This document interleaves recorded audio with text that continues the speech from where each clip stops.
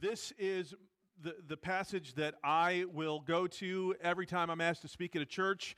Unless they have something specific they want me to speak on, this is where I will begin. I will not take my time this morning to explain my ministry to you. I will say, because you might be wondering right off the bat, so let me just take care of it for you. Pastor said, well, I'm an adjunct professor. That's true. So you might be thinking, well, he said he's a missionary, but he's a professor, so does he get paid by the school? Technically, yes. And let me tell you how much money I make. For one class, if I want to, I make enough for one class that I can, should I choose to, eat in the cafeteria every day. One meal. I'm not kidding. And for those of you familiar with things like Bible college, the kids where I teach eat very, very well. It's like the marriage supper of the Lamb every meal. It's incredible. So, yeah, I get paid a stipend to teach, but I cannot make a living on it. We are supported like missionaries. Because that question usually comes up, so I'll just throw that out there. So, Acts chapter 17. This is a fascinating passage, and for a lot of reasons. People like me with degrees in philosophy and literature love this kind of stuff because we understand some of the background, and I'm going to teach that to you. But we find in Acts 17 and in the second half an interesting way of looking at evangelism, an interesting way of looking at ministry, because the Apostle Paul here in this passage understands and demonstrates the difference between necessary and sufficient causes. That sounds like a thing a philosophy prof would say, doesn't it? It's not that hard, okay? Here's a pro tip. Most things in philosophy are not that hard. If you could say, time out, could you explain it to me like I'm in 8th grade? And you get somebody who can actually teach you, it's not that hard. Some philosophers try to write to be confusing on purpose. They're jerks. We won't deal with them. Most of it is not really that hard. So let's talk about this difference between necessary and sufficient. You already know this. You just don't know what it's called, right? So when I first started driving, and my first car was a classic. It was a 1984 Plymouth Horizon. Thank you. 4-speed, AM radio, and like that car, the steering wheel was way too big proportionately for the car. You get your head stuck in it. The Dodge Omni was also its sister car, and it was metallic brown. It was a sweet ride. I beat the living daylights out of that car. So I got that car, and my dad taught me how to drive stick. The car I drive now is a stick. I just like rowing through the gears, probably be the last manual transmission I ever own, but it is a millennial anti-theft device, so nobody will steal my car. Sorry, millennials in the room, and Gen Z are like, a what? Row through the what?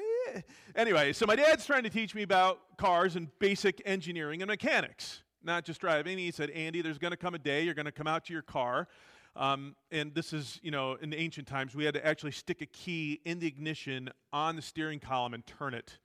Ancient history, I know. He said, there's going to come a time you're going to do that to start your car, and it's not going to start. So you need to know there's one of 3 reasons, probably, that's not going to happen, or a combination of 3, but there's got to be one of 3 things, because an internal combustion engine needs at least, minimally, essentially, 3 things. Fuel. What else? An ignition source and air, oxygen. Just like those of you with camping background, you need all 3 for a campfire. Or, if you're from South Jersey, I guess gasoline match and running room would be the 3 necessary elements. But I need all 3 for that internal combustion engine to operate, do I not? They're all necessary. Are any of them sufficient? No. See? You know the difference. I have several necessary bodily functions working in relative concert this morning. I mean, I am in my 50s, and a relative concert that allows me to stand before you and speak.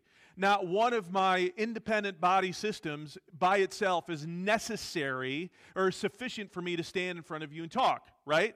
And if, say, my endocrine system decides to go on vacation right now, I will fall over, right? So it's not sufficient for me to speak to you, but it is necessary. So The second half of Acts 17 is really a preacher's dream because there's 3 easy points to make. As Paul works through the sufficient means for engaging with the gospel through 3 necessary ideas. So here's what I'm going to do. I'm going to spend the majority of my time on the first third, because there are words in there that many times we in 21st century North American Christianity skip. We've been conditioned to do that, and I blame no one in particular, but many times in 21st century Christianity, if we see phrases or words, terms in our Bible that aren't readily accessible to us, we just skip them, because we've been conditioned to just think, when I read the Bible, I need to know what I must be able to do. And that is the gospel according to Aristotle. You'll have to invite me back for an explanation of what that means. Hint, hint, wink, wink. But I'd be happy to do that. Or just another way of saying it, it's a radically pragmatic view of how we do things. And that's what we do in church. And I'm not saying your church, I'm saying most evangelical Christians in the United States at least. The primary question we ask is, how does it work, or what does it do to make it work? How does it work? It's a very Aristotelian question. There's nothing wrong with that, but there might be an imbalance. And so when we come to words where we don't know, we say, well, this is 2,000 years old. This word has nothing to do with me in the 21st century. Oh, but it does. So I'm going to carefully explain it to you. Remember, I'm used to teaching knucklehead 18-year-olds, so this is a piece of cake. So I'm going to teach it to you, and we're going to walk through 3 simple steps. I believe you have them in your outline, in your bulletin, if you want to follow along. But here's what Luke writes in Acts 17, beginning in verse 16. While Paul was waiting for them in Athens, he was greatly distressed to see that the city was full of idols.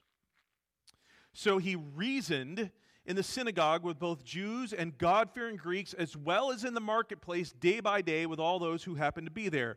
A group of Epicurean, old word. We don't need that. Yes, you do. Just hang on to it. A group of Epicurean and Stoic. What's that? Hang on to that one as well. A group of Epicurean and Stoic philosophers began to debate with him. Some of them asked, "What is this babbler trying to say?" Others remarked, "He seems to be advocating foreign gods."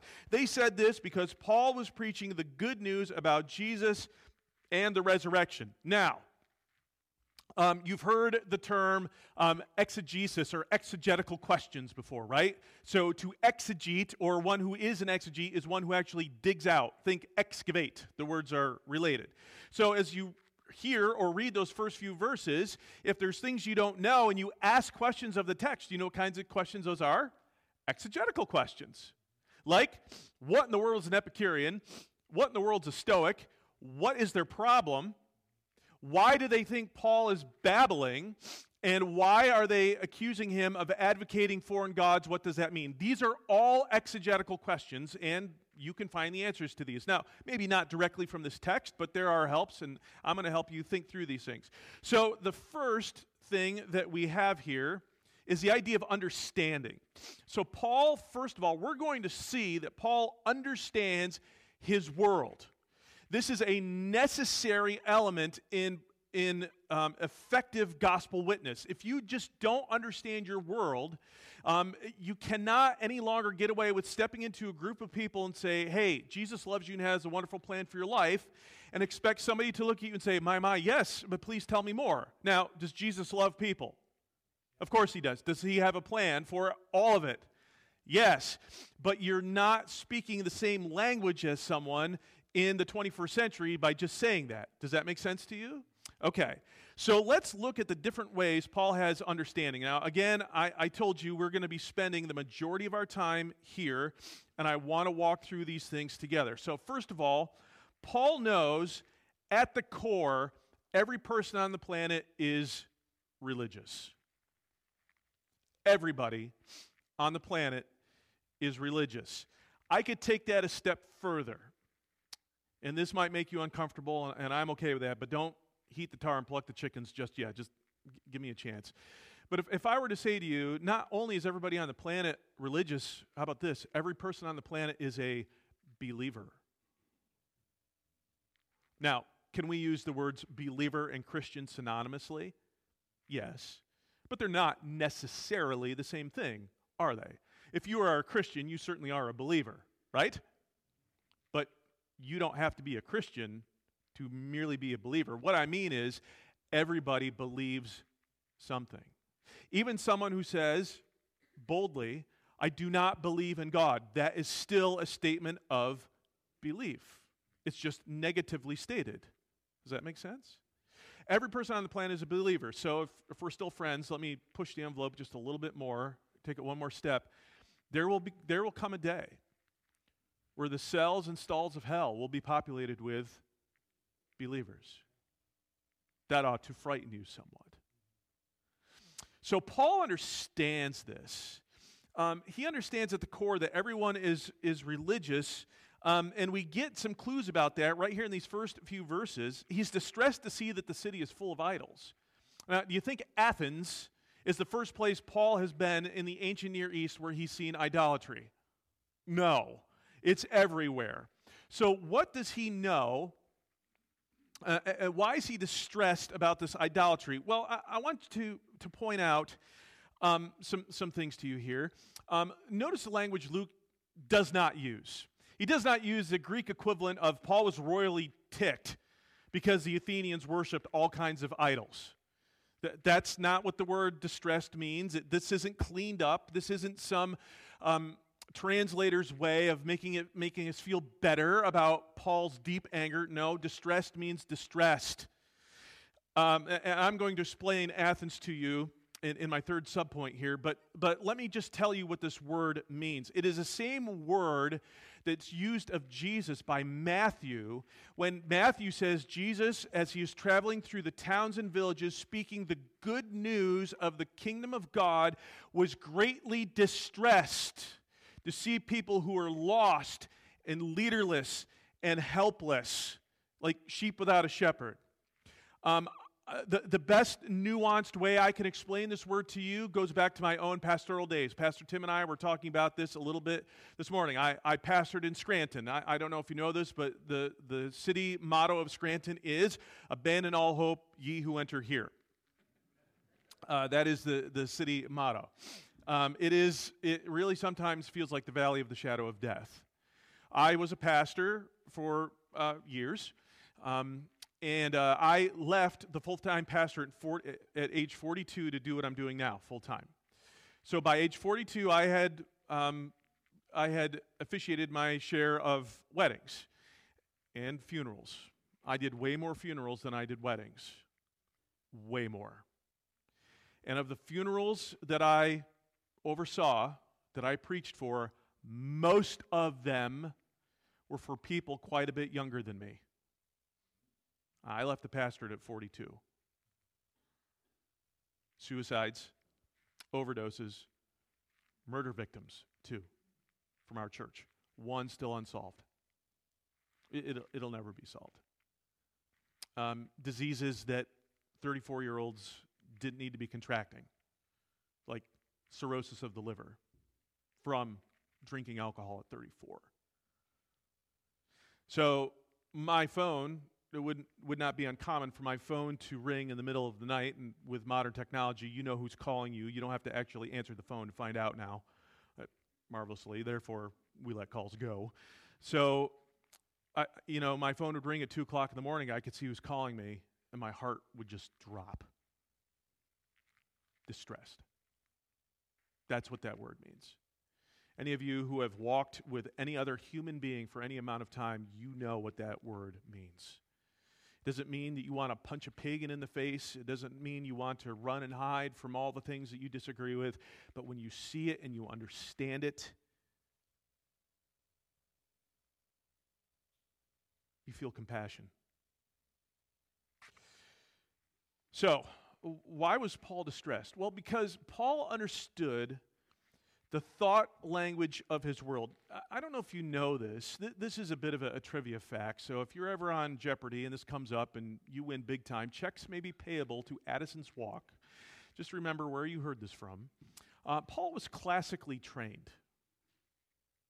Paul was a highly educated man. there were three basic university towns, if you will, in the ancient Near East. Paul's hometown of Tarsus, Alexandria, Egypt, and Athens. If you're wondering, well, was Rome a university town? Not quite yet. It's on the way. Rome is kind of like the Johns Hopkins of Ivy League schools. It gets added much later than all the other ones. Okay? So it's coming, but not quite yet. And Paul's classically trained, and he's prepared to have the conversation that he's about to have.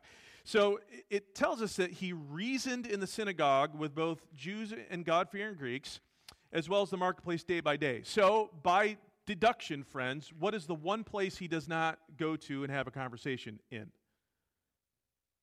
So he's in the synagogue, which is like a mobile temple. He's in the marketplace. Where is he not? Can you figure it out? A church. Luke would tell us if he went to First Baptist Church of Athens. It doesn't exist. So he goes to the synagogue because the Jewish people had been dispersed. This happened centuries before, so they're all over the place. So Judaism is all over the ancient world, in both the West, in Greece, and in Asia. And he goes there as his custom because he is Jewish, and he can do that. But then he goes to the marketplace. Well, what is the marketplace, and why would he go there? Well, the marketplace, the Greek word is the agora, is the ancient equivalent to our modern-day Walmart. And I don't care how bougie you think you are, at some point in your life, everybody has to go to Walmart. Am I right? And let's just think about that. If you're like, ew, I'm more of a Target person. Okay, fine. Be that way, but you're missing out, right? Because let's talk about the glories of Walmart. How many places on the planet right now, today, can you go and buy a battery for your car, a new shirt, or maybe even get your tires changed, and while you're waiting, you go to Subway, all under the same roof? That's a good day, friends. So in Paul's day, it's the same idea. Of course, he's going to buy a new toga and purchasing a camel blanket, and he's not going to Subway. He's going to Gyro Way, probably. Now, please don't lecture me on how to pronounce the word gyro. I don't want to have that conversation. I've studied Greek. It makes no sense. So if you're saying, it's pronounced Euro, then spell it that way. I'm sorry. This is one of the questions I'm going to ask when I get to heaven. Like, what's the deal with this word? So he understands this place. And it's interesting that he goes there, and we're going to come, and I'm going to explain Epicureans and Stoics to you momentarily. But it's interesting that these two groups of people say, what is this babbler trying to say? And it seems to be that he's advocating foreign gods. So Paul is engaged with anybody he can find in the marketplace, having conversations with them. And it says that he is preaching the good news of the resurrection of Jesus. This is going to become important later. But it is interesting for us to think about this phrase, he's advocating foreign gods. This is not the first time this has been said in the marketplace in Athens.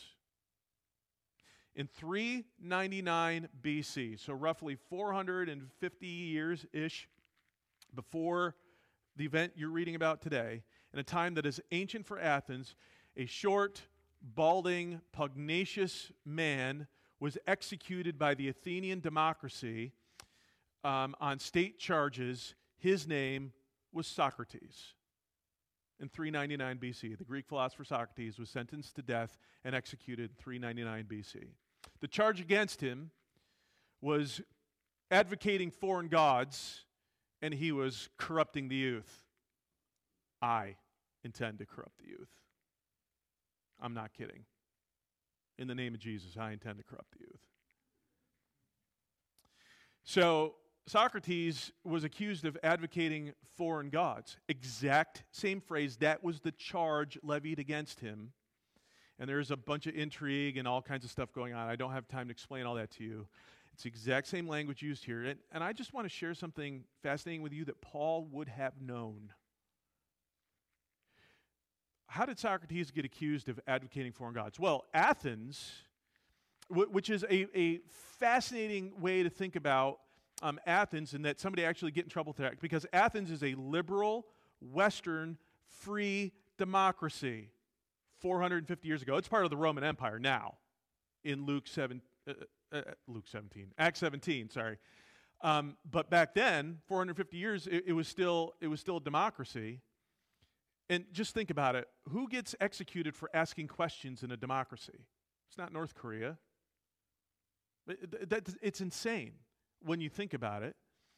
So what question, and talk about foreign gods, there are gods everywhere.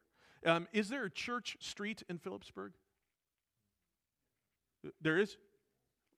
Okay, so what would you find on Church Street? Yeah, lots of churches, right? Oh, another fun fact, I almost took a position at a church in Bethlehem a number of years ago. Bethlehem has a church street. You know what's on Church Street? Churches. You know what Athens does not have? A church street, ever, in its history, for two reasons. One, there was no such thing as a church in 399 BC. And two, it doesn't matter because the entire city was a monument to Athena, their patron goddess. And there were temples and places of worship everywhere. And so religion was part of everyday life, was part of civic life. So Socrates, pretty smart dude, and he looked around him and he said, you know, I have a fundamental question. So we've talked about essential things, we've talked about necessary things and sufficient things. A fundamental question, kind of like the periodic table of elements, you can't get more elemental than an element, right? You can't get more fundamental than a fundamental question. So he asked a fundamental question, and it was this, Socrates. What holds it all together? Why do the seasons change with regularity? Why can we make simple observations of the changing and movement of celestial bodies in the night sky? Why do things fall down every time when you drop them? Never sideways, never up, never at an angle, down. Why do leaves fall off trees and it seems like orderly they come back? Something has to be holding it all together. And Socrates said, now, in our world, we Greeks for generations have said it is the gods, plural. You know what Socrates said about that? I've read our literature. That's impossible. You can do this too. Remember I told you all this is accessible and easy to you? Easy for you? You can do this.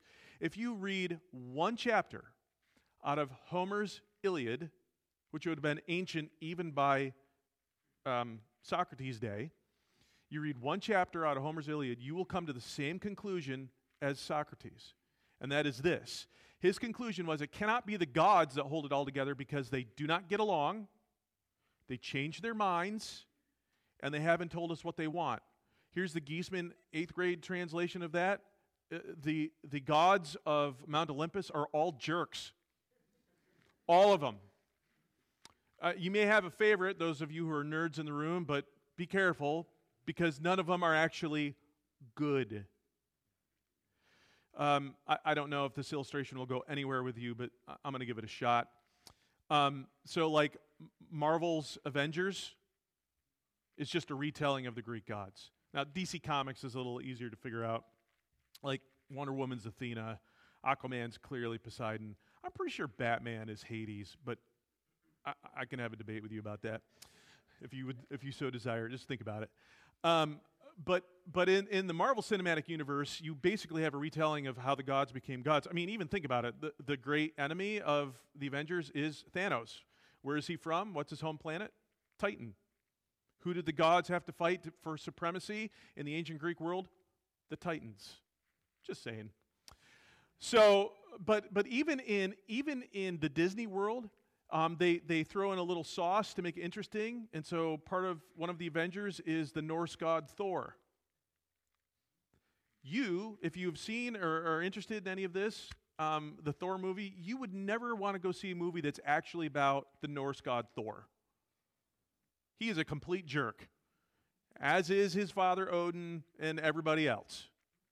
He's not Chris Hemsworth with a nice haircut, looking all buff, being funny.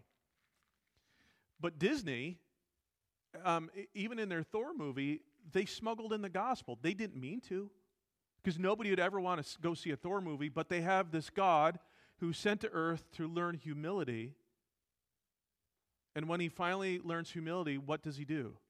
Saves humanity. Huh. Interesting. I got news for you. None of the gods are interested in humility. They made that up totally. Anyway, back to the Greeks. So Socrates said, it cannot be our gods because they do not get along, they change their minds, and they haven't told us what they want. All true. So Socrates said, I think it has to be one God. Now, again, you might be thinking, well, why is that radical? Because in an Athenian democracy, the last king was deposed generations before. Every man gets to speak for himself. It is truly a democracy, which is a very dangerous thing, not a good form of government. And everybody gets to speak for themselves. There is really no one in charge. And suddenly Socrates says, yeah, but there's something over and above us all that we stand under. Or literally, we must understand. It has authority over all of us. And do you know what he called it? The Logos. Yeah. And for those of you who, know a little bit of Greek or have heard words before, if you're wondering, no, Andy, that cannot be the same word that John uses in the first chapter of that gospel. Oh, yes, it is. 400 years later, written to a Greek audience. In the beginning was the Word, Logos, the unifying principle, the thing that holds it all together. In the beginning was the Word, and the Word was with God, and the Word was God. And then John goes on to say, and the Word became flesh. Socrates never would have come up with that. So, this has been spoken here before. And then we learn about these two groups that have a problem with Paul in his message, and you might just think, well, these are just anti-Christians. They don't know what Christianity is. But there's a primary reason why both Epicureans and Stoics are struggling. I'm going to explain it to you. So Epicureanism is founded by a guy named Epicurus. Isn't that convenient? I love it when that happens, right? I don't know why we just can't do that all the time. But it's founded by a guy named Epicurus, and Epicurus died 300 years before the time of Christ. So this is relatively ancient by Paul's day. The Epicureans, when you think about ancient Greeks or Romans, and you kind of have that popular view in your mind of like the just all-time party animal, toga, toga, toga. Well, this is the guy, right? This is kind of where it came from. Now, by Paul's day, that's what the Epicureans had become. Epicurus, that he didn't want that wasn't his thing, but these were the guys who said that that a good life is a life free of pain. Well, that doesn't sound too bad, does it? Some of you in this room, probably when you were conscious this morning and you prayed, you asked God, please give me some time today that is pain-free. Is that okay? Yeah, I get it. But for them, the good is pleasure. So if they got T-shirts made, they would say things like, eat, drink, and be merry, for tomorrow we die, or YOLO, or if it feels good, do it. Like all this stuff, that's what they'd say. So pleasure is the ultimate good. Pain is the ultimate evil. They were called atomists. The word atom is a Greek word that, of course, means very small particle. So the Epicureans believe that all things, including you, and if they talked about the gods, you have to put bigger air quotes around it, all things are made of material substance, particles, everything. So, when you die, that's it. You have nothing, you have no senses, you don't sense anything at death, so you don't fear death. So you get all the pleasure you can now. Now, why I said that Epicureanism is important today. Why? Well, because Epicurus developed one of the logical arguments against the existence of God that I bet you've heard of. It's called, technically, the logical problem of evil. If you've never heard of that before, I bet you've heard it this way. If God is so good, why do bad things happen to? Oh, you've heard this.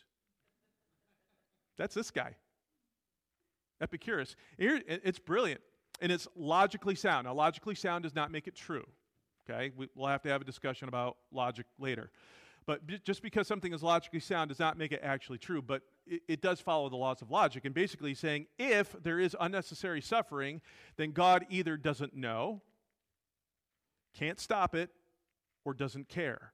So he's calling into question his omniscience, his omnipotence, and his omnibenevolence. If you kick out any of the three legs on a three-legged stool, what's going to happen to the stool? Falls. It's brilliant. This has been in use for over 2,300 years. If you were to go online and watch a debate between an atheist and a theist, I guarantee the atheist is going to bring this up and use it well. There is an answer to it, but again, you'll have to have me come back and we can talk about it. So, what's the biggest problem Epicureanism has with Christianity? It's not because Christianity doesn't want to have fun, or does Christianity have no place for pleasure? Of course not. That's silly, right? We're not puritanical weirdos, okay? We understand a biblical view of pleasure. The reason why the Epicurean philosophers had such a problem with Paul is because they have no concept of a resurrection.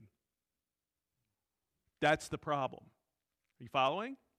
Okay, and if you would like an example, I offer you Exhibit A, Miley Cyrus. This is among the more appropriate pictures of her I could show you for a modern example of Epicureans. I have many Epicureans in my classroom. They are very polite, very respectful kids in my classroom. On the weekends, they turn into some kind of combination of drunken Viking and Tasmanian devil.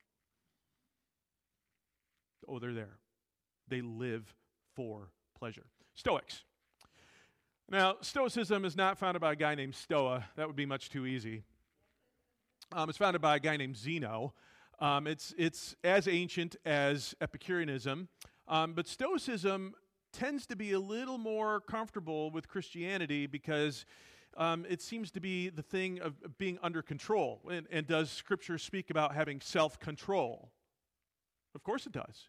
So there is some overlap here, just like there is some overlap with the Epicureans. So basically, they wanted a life that maximized virtue. And the thing is that the Stoics believe that the things you can control, you control. And if you're doing that, you are doing good. The things you can't control, like if you get some disease and it's going to take your life, you can't control that. That's not up to you to decide. It's not up to you if your hair falls out or not. I mean, believe me, I would have made that decision a long time ago. Okay?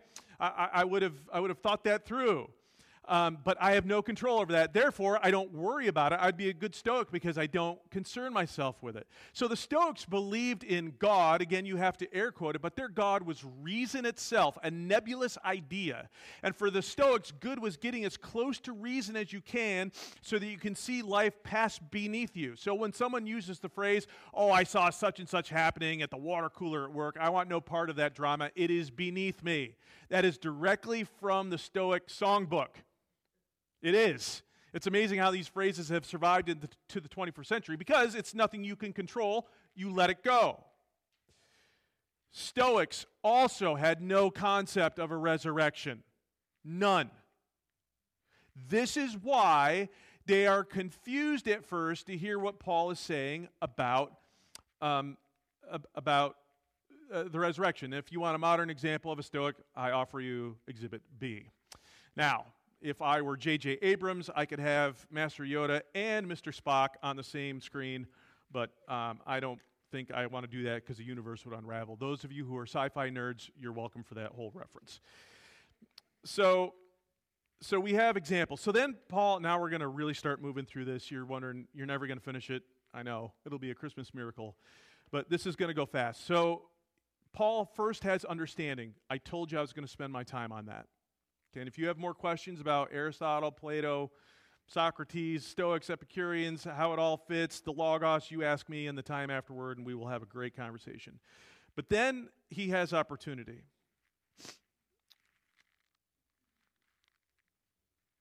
Verse 19, then they took and brought him to a meeting of the Areopagus. Basically, the Areopagus is kind of like the faculty lounge at the University of Athens. Right?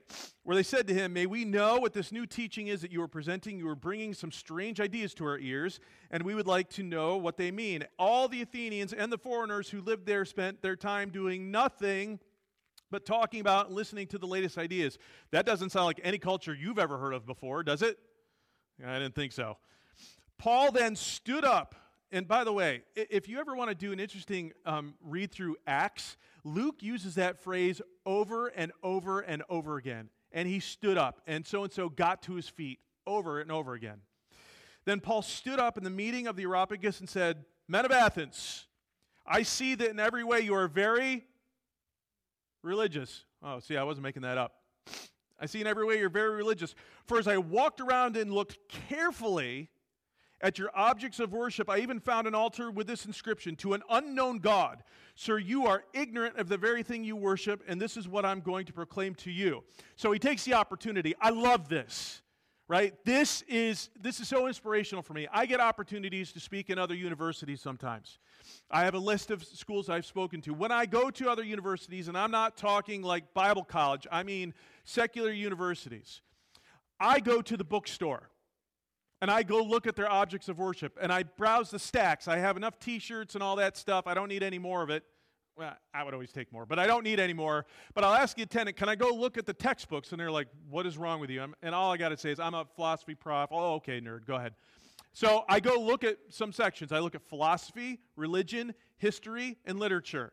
Sometimes I find the same book in all 4 sections. It tells me what they're interested in. And then I go to whatever their student union is, and I study carefully the advertisements on the posters. You would be offended by much of what you saw. Let's just say a misappropriation of unicorns and rainbows. And many other symbols. And I look carefully. Because I want to go? No, because I want to understand. So Paul stands up and he says, "Men of Athens, I see in every way you're very religious. In fact, as I look carefully at your objects of worship, I took a tour. I even found one with an inscription called, 'To the unknown God.'" Now, you notice Paul doesn't say, I worship the way I worship, you worship the way you worship, it's cool.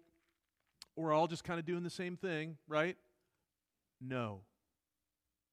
In fact, it sounds a little unkind when he says, "You've been worshiping in ignorance." Well, I have some exciting news for you. Niceness is not a Christian virtue. It would be absolutely unkind for Paul to step into that environment and step back out, allowing them to walk away thinking, "We're all good." If you go, again, back to Matthew and you read Jesus' first sermon, you know what the first thing out of his mouth is? Repent, for the kingdom of God is at hand. So he takes the opportunity, and then we're really going to go through this very, very quickly. He speaks with authority, and I'm going to give you kind of the Cliff's Notes version of this. So in verse 24 through the end of the chapter, what you have is a master class in using what is called either natural philosophy, or you would know it better as general revelation. Now, when I was in Bible college, I learned the difference between general revelation and special revelation. And general revelation was kind of talked about positively, but I had a few professors that really at least allowed me to believe, if not, did not lead me to believe, that general revelation is basically useless because no one can get saved through general revelation. Well, general revelation alone, that's true. But general revelation can lead to something. So Paul has the opportunity, and he says, okay, let's begin with me giving you the difference between the God of the universe and your gods. He said, guys, your gods need you to build for them sheds, barns, and houses. You actually have to bring them food that they never eat. They need you to serve them. It's interesting because in one of the Socratic dialogues, a guy named Euthyphro, talking to Socrates, is trying to explain to him what he believes justice is. And one of the things that he says is, well, justice is ministering to the gods. And Socrates says, like the gods need us to serve them? And the guy's like, yeah, the gods need us to serve them. And by doing so, this is actually justice. You know what Socrates said? If the gods need us to do anything for them, they are not. Yeah. The pagan figured that out. Paul says the same thing. My God does not need me. Your gods don't even like you. let alone they need you. And this is true of all ancient polytheistic cultures across the board. They're all the same. They created man so that someone would make them sandwiches. Geisman translation. Every time. And they made them flawed so that they would die off regularly because they knew they were going to hate them. Read the biblical account of creation. It is not like that. And so he says, look, this God that I serve is the creator of all these things. It's the creator of the things you make your gods out of, and he is not far from us. So if you seek him, you will find him.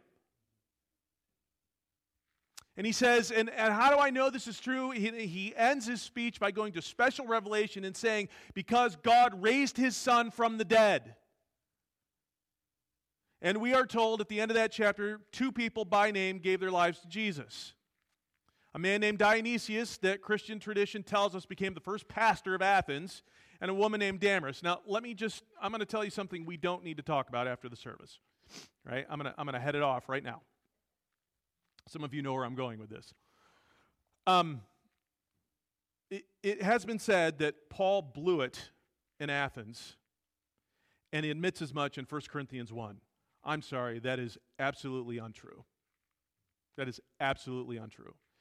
And I'd like to know where in Christianity you consider it's considered blowing it when you go into a pre-Christian society, and after a couple days of ministry, 2 people by name, and Luke says others were as well, we just have a list of 2, it's not exhaustive, give their lives to Jesus. That sounds like a win to me. So he steps in and he speaks with authority. Moving from general revelation to special revelation, it's actually a master's class there in chapter 24. In Acts 17 in the last few verses. So what would I like you to think about today? Well, first of all, if we just kind of think through the points today, work hard at understanding your world. I don't live here. I'm trying to figure out Phillipsburg as I'm driving through. Is it all that much different than Easton or Bethlehem or Allentown? I'm sure there are differences. I know there's a world of difference if across the river between the Lehigh Valley and just an hour north of Wyoming Valley. Right? I know that. I try to understand. I try to understand my world, but I don't live here. You do. You have Epicureans. You have Stoics. You have pagans. You have Wiccans. You have Muslims. You have all kinds of people here. Have you ever stopped to think about, okay, I know you care about people. Of course you do. I mean, that's a given. But to say, all right, I'm going to work hard at not just understanding what they think, but why they think the way they do. That is knowing thought language. If you have missionaries that you support that are really getting it done on the field, it's because they know how to do that. Yes, they eat the food no matter what it is. They understand the currency, shrunken heads and all, whatever, right? The missions conference. But they really understand how people think. 2, if you're saying, man, I really want to do that, well, are you asking God for opportunities? I mean, it's that simple. God, help me to be mindful of the opportunities around me. Okay? And 3, when you have that opportunity, speak with authority. You're not standing atop a table beating Jesus into somebody with a 40-pound reference Bible. That, of course, is not what I mean. But if we could talk more, I would explain to you how you never have to walk away from a conversation saying something like, well, what's true for you is obviously not true for me. Because that's actually an untrue statement. Truth is truth. You may not believe the same thing, and that is okay. But beliefs have consequences. Do they not? I'd love to talk with you more. Thank you so much for opportunity to share with you today. I'm going to turn it back over to Pastor Tim.